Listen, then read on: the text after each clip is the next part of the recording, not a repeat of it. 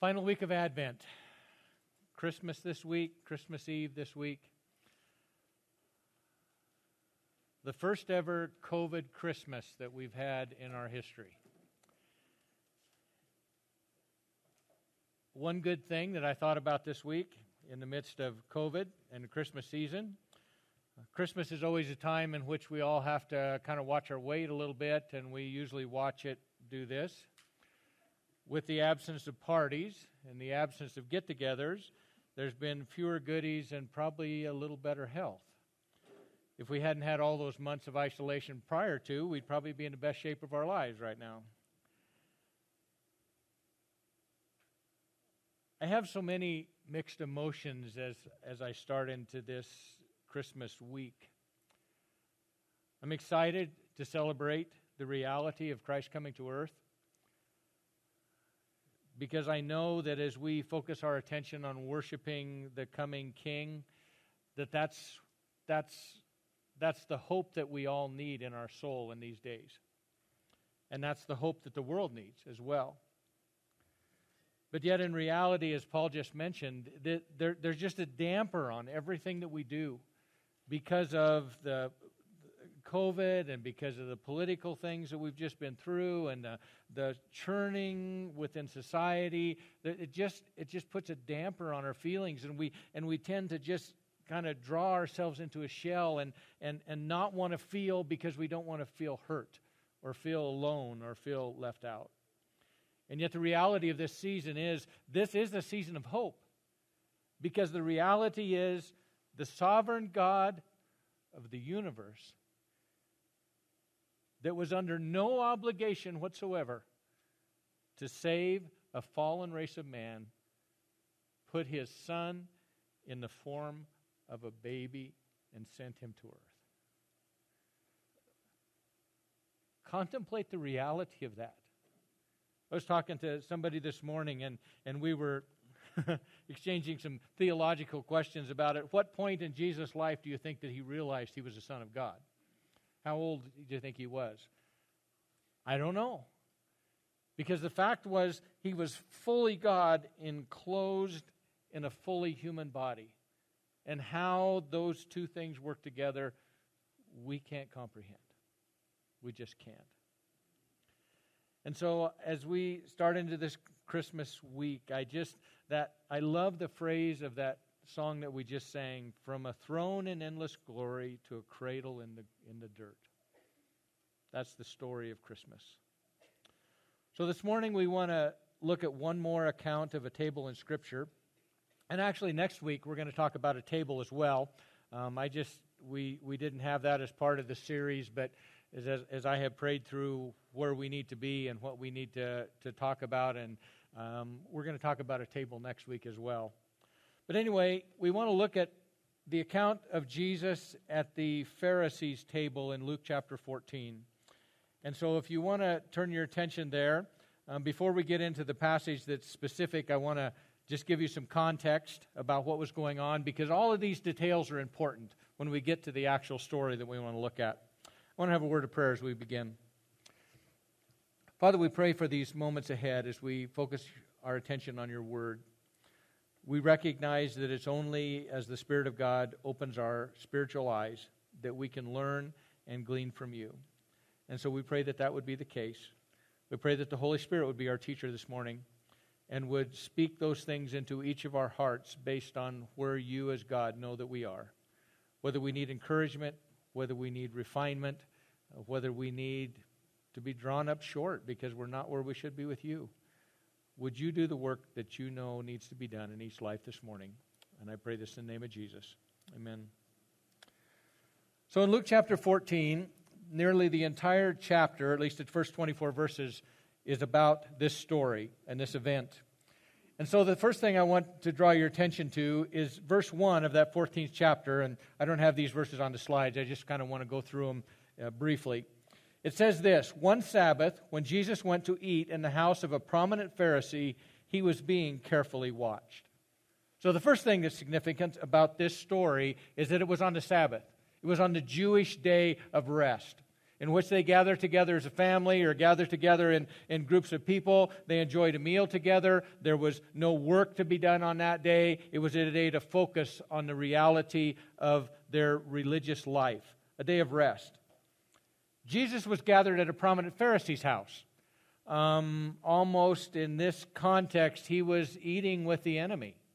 I mean, these were the ones that were trying to trick him and get him to say something that they could condemn. And so the place that Jesus was a place of awkwardness.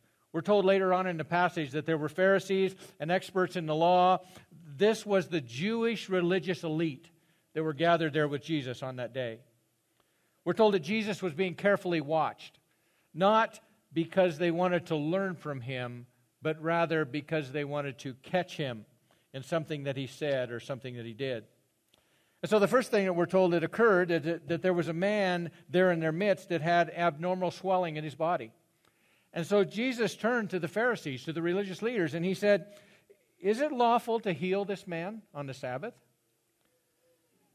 They remained silent, didn't answer, not a word, because they knew if they answered, Jesus would catch them and they would look foolish. And so they kept silent. So Jesus took hold of the man and he healed him on the Sabbath, which they took note of, but they spoke not a word. And then Jesus says something else to them. "If any one of you has a child or an ox that falls into a well on the Sabbath day, will you not immediately pull it out?" Their answer? Silence. Not a word. Didn't have anything to say.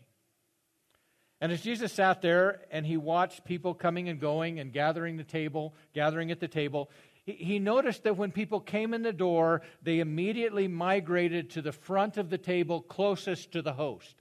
They tried to take the seats of honor. They wanted to be sat close to the head of the table.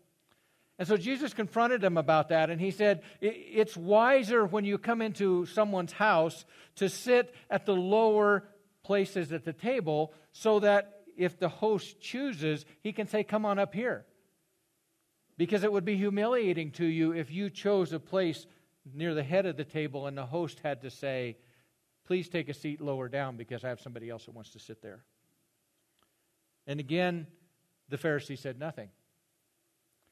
And then the final thing that Jesus had to say before we get into this parable was that he turned and he spoke to the host, to the Pharisee that was hosting that dinner that day.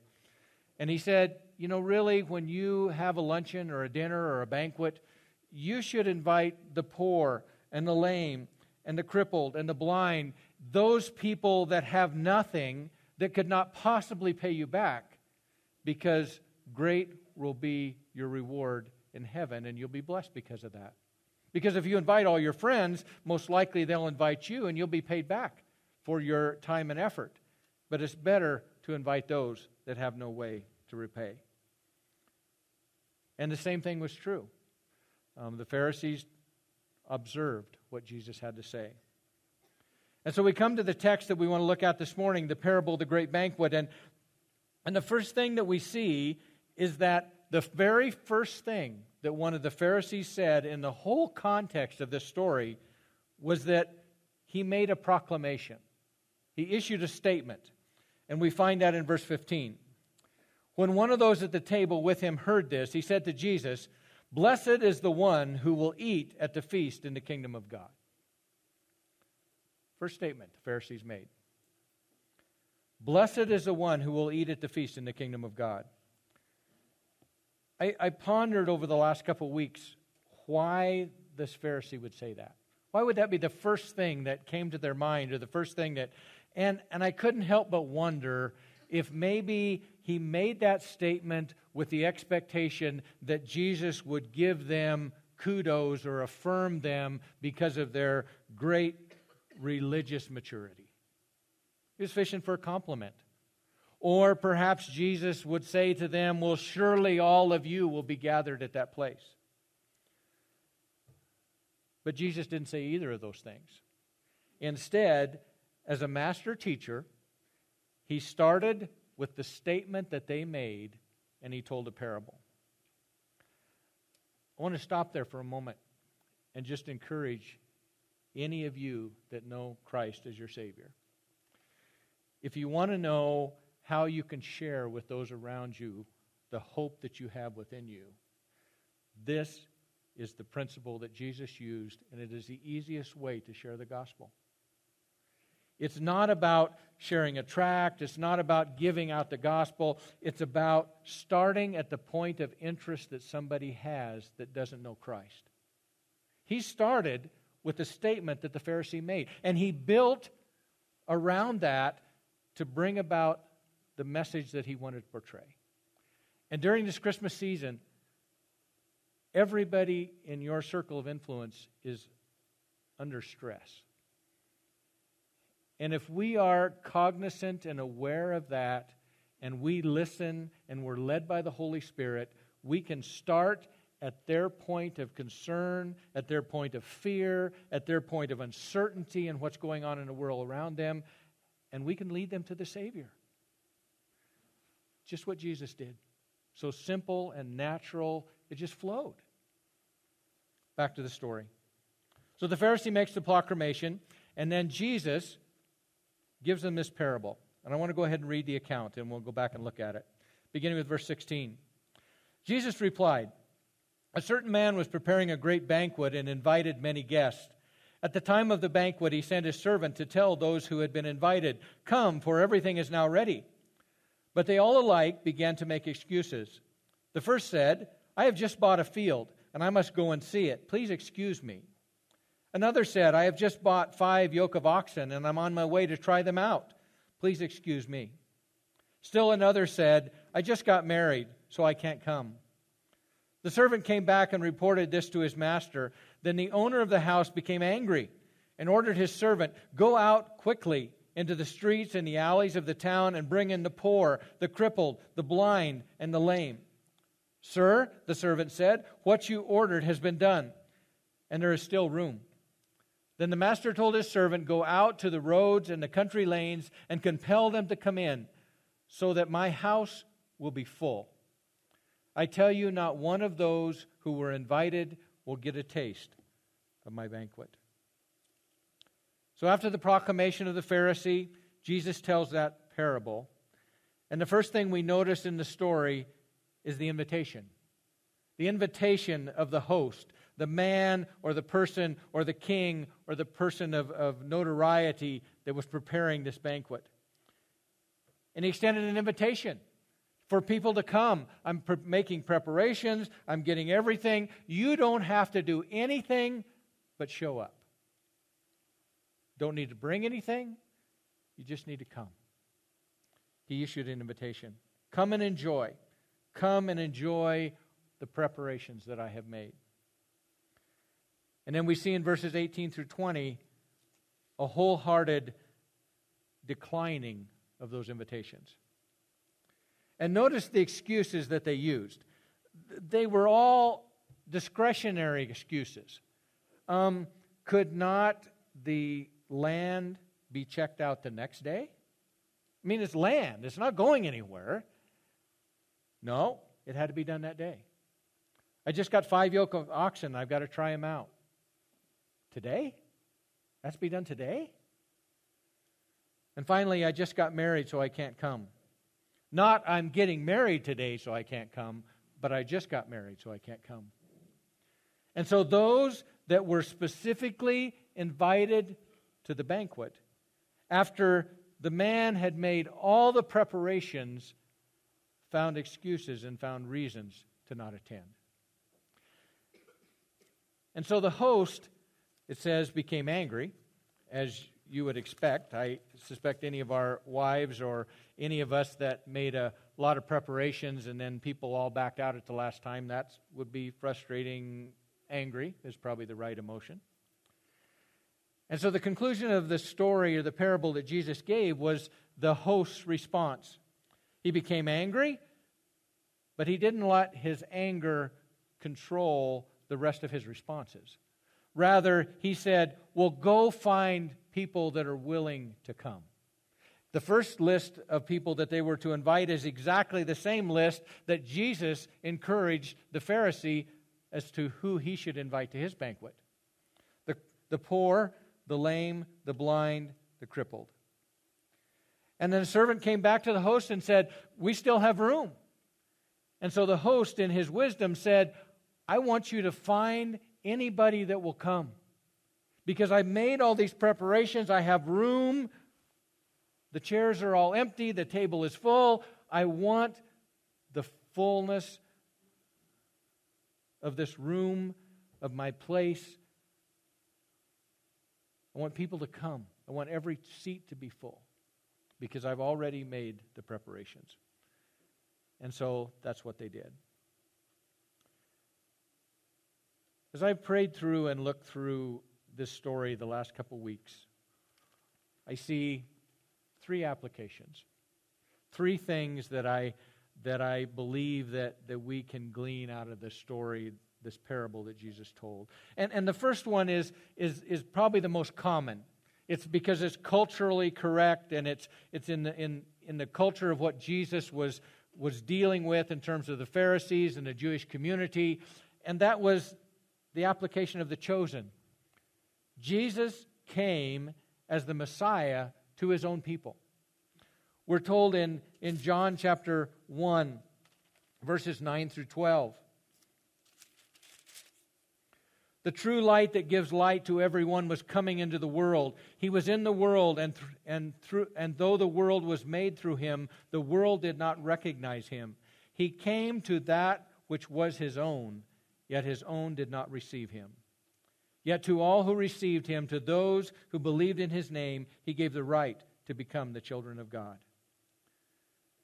And so in the parable, in this first application, God was the host. He made every provision necessary for his chosen people, Israel, to be made right once again in his eyes. He sent Jesus as the Messiah so that ultimately his death would do away with the need of all the animal sacrifices and all the things that had been such cumbersome worship throughout the history of Israel. He invited them to the feast at the end of the age, as it were, making every preparation. All they had to do was accept the invitation. And yet, God was met with excuses. We were expecting a political Messiah, somebody that would come in with a strong army and overthrow the Roman Empire and set up his kingdom here, in which we, his chosen people, would be the centerpiece of that, and the rest of the world would revolve around us. This isn't what we were expecting. It's not what we pictured. They made excuses. They made excuses why they didn't accept and recognize the Savior, the Messiah that had come. And for those that didn't recognize and accept Jesus' invitation, God's invitation, the last phrase, that last verse of the passage we just read, is true for them. I tell you, not one of those who were invited will get a taste of my banquet. The wedding feast of the Lamb, that gathering together of Christ and his bride, the church, at the end of the age, none of those children of Israel who rejected his invitation and rejected the Messiah will be part of that feast around that table in the kingdom. The second application that I see in this passage is one of the greater invitation to fallen humanity. It's a picture of what God did for every one of us, for we as Gentiles, not part of God's chosen people. God invites us to that banquet at the end of the age.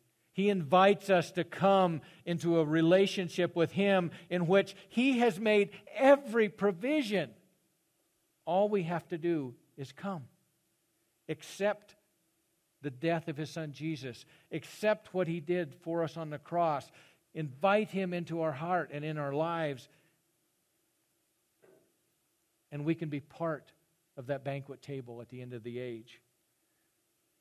But in the same way as when the chosen people of Israel rejected and didn't come and didn't accept the invitation, if we don't accept that invitation, then that phrase is true that was true of God's chosen people. I tell you, not one of those who were invited will get a taste of my banquet. We have a choice in this life to accept God's invitation to come to the table and accept the preparations that He's made from us in Jesus Christ, or to reject that. I couldn't help but think of the excuses that we use about why we don't need God in our lives. You know, religion is nothing more than a crutch for needy people. It's just a crutch. It's just something they fall on. I don't need God in my life. I can take care of things on my own. You know, the church it's just full of hypocrites. I don't need that. I don't need that. And so we use excuses to shy away from and disregard the invitation that the God of the universe makes to invite us to accept the preparations that He's made so that we can enjoy that feast in His kingdom. The last application that I want to draw your attention to is one that's a little different, in that I entitled this The Invitation of the Called. Because I believe there is a circumstance in each of our lives that has trusted Christ in which we don't live in the fullness of the preparation and the adequacy that God has made for us. I want to read for you Ephesians chapter 2 and verses 4 through 7, some that Christine referred to this morning. Verse 4, "But because of His great love for us, God, who is rich in mercy, made us alive with Christ. Even when we were dead in transgressions, it is by grace you have been saved.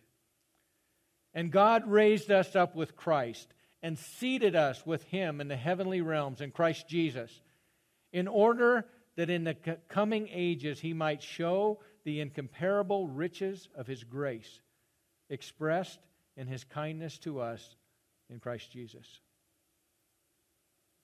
So for those of us that have put our faith in Christ, we have a seat at the table at the wedding feast of the Lamb when the kingdom comes about and Jesus is finished with the work that God gave Him to do. That table is secure because it's secure in the adequacy of Christ's death and His resurrection, and we can count on that. We're going to be part of that. We're told here that we're seated in the heavenly places. That can't be taken away. We're right before God because of what Jesus Christ did. And yet the reality is, every single day that we walk this Christian life, God the Father extends an invitation to us to enjoy and walk in the fullness of the provisions that He has made for us in this life.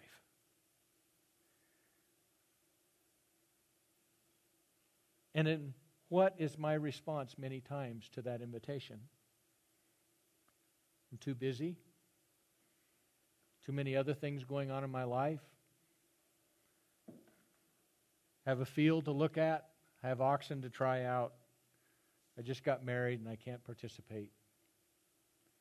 And so even though our seat at the table in eternity is secure, we live in a place of want in this life because we reject the invitation of God to rest and enjoy the fullness of what He's provided for in this life. The Holy Spirit in our hearts, this Word of God that we can turn to at any given time, other believers that we can be encouraged with, the fact that we can bow on our knees or turn our face heavenward and talk to the God of the universe. Those are the preparations that God has made for we as believers in this life. And yet we don't take advantage of those. It tells us in 2 Peter chapter 1 that I have granted to you, my children, all things pertaining to life and godliness. God has made every preparation for us to live in this life in victory and celebration. And yet, I keep His invitation at arm's length because I have too many other things that I allow to come into my life. God is not the centerpiece of my life. God is an add-on to my life. And so consequently, we're going to enjoy the feast in the year in eternity to come, but spiritually we're starving in this life because we're not walking in the adequacy that God wants us to enjoy and to have.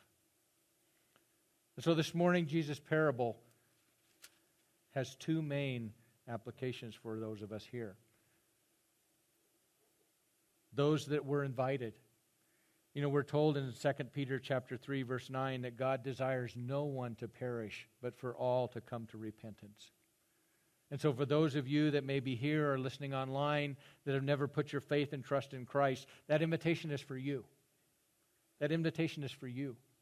God doesn't want anybody to not be included in that celebration at that table in the kingdom of God.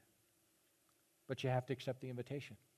You have to accept the invitation. And that means coming to God and saying, I realize I'm a sinner.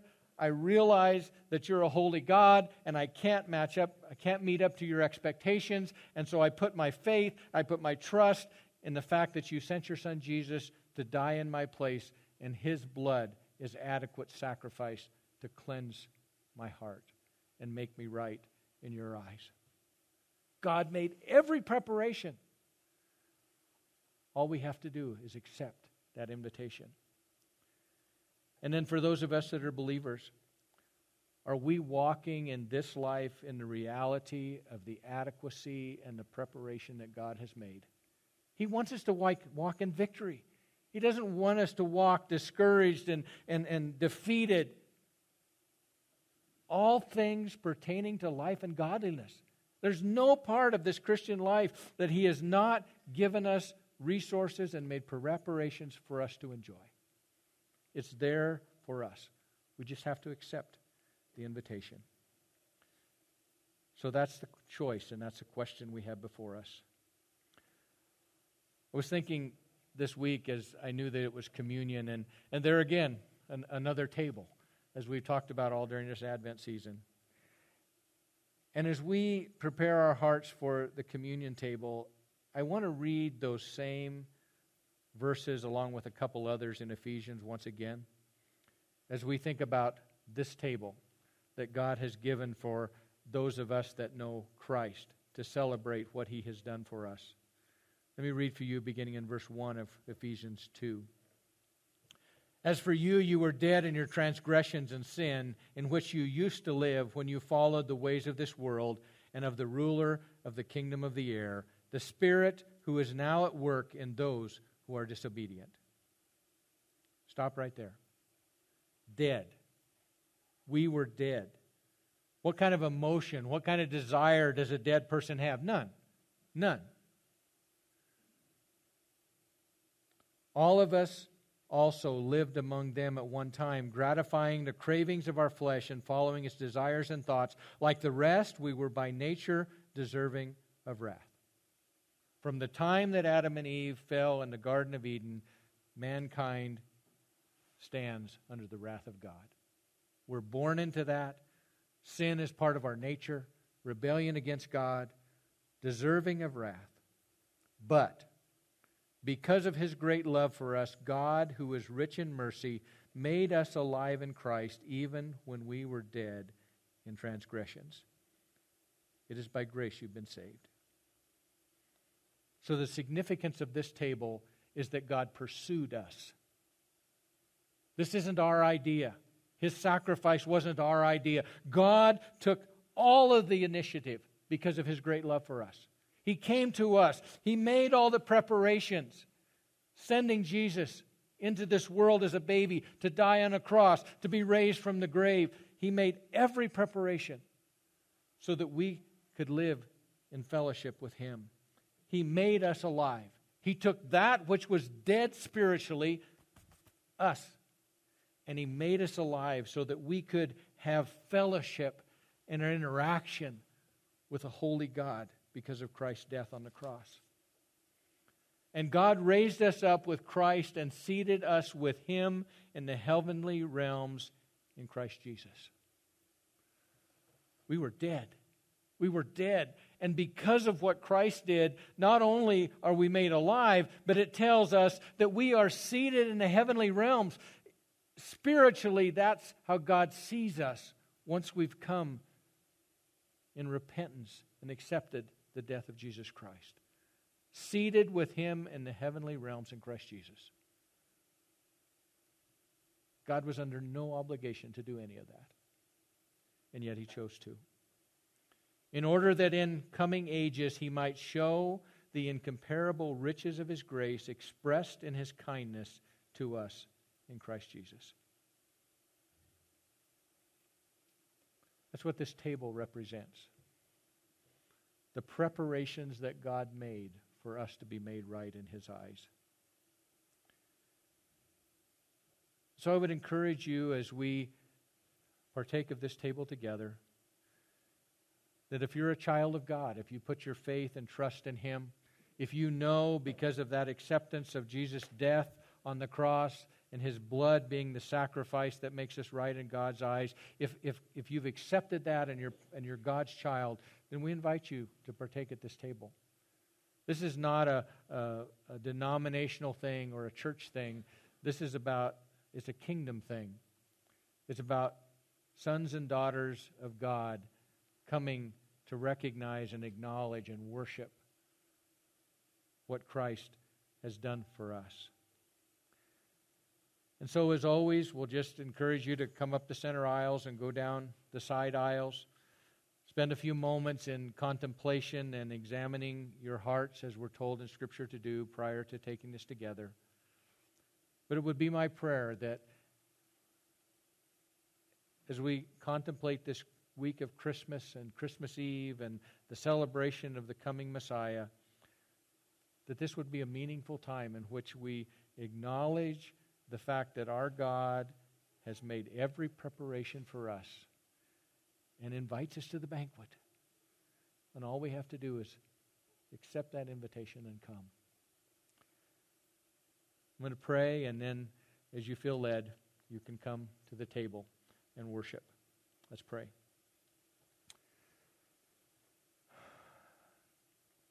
Father, it humbles my heart to think of the fact that I deserve nothing from you.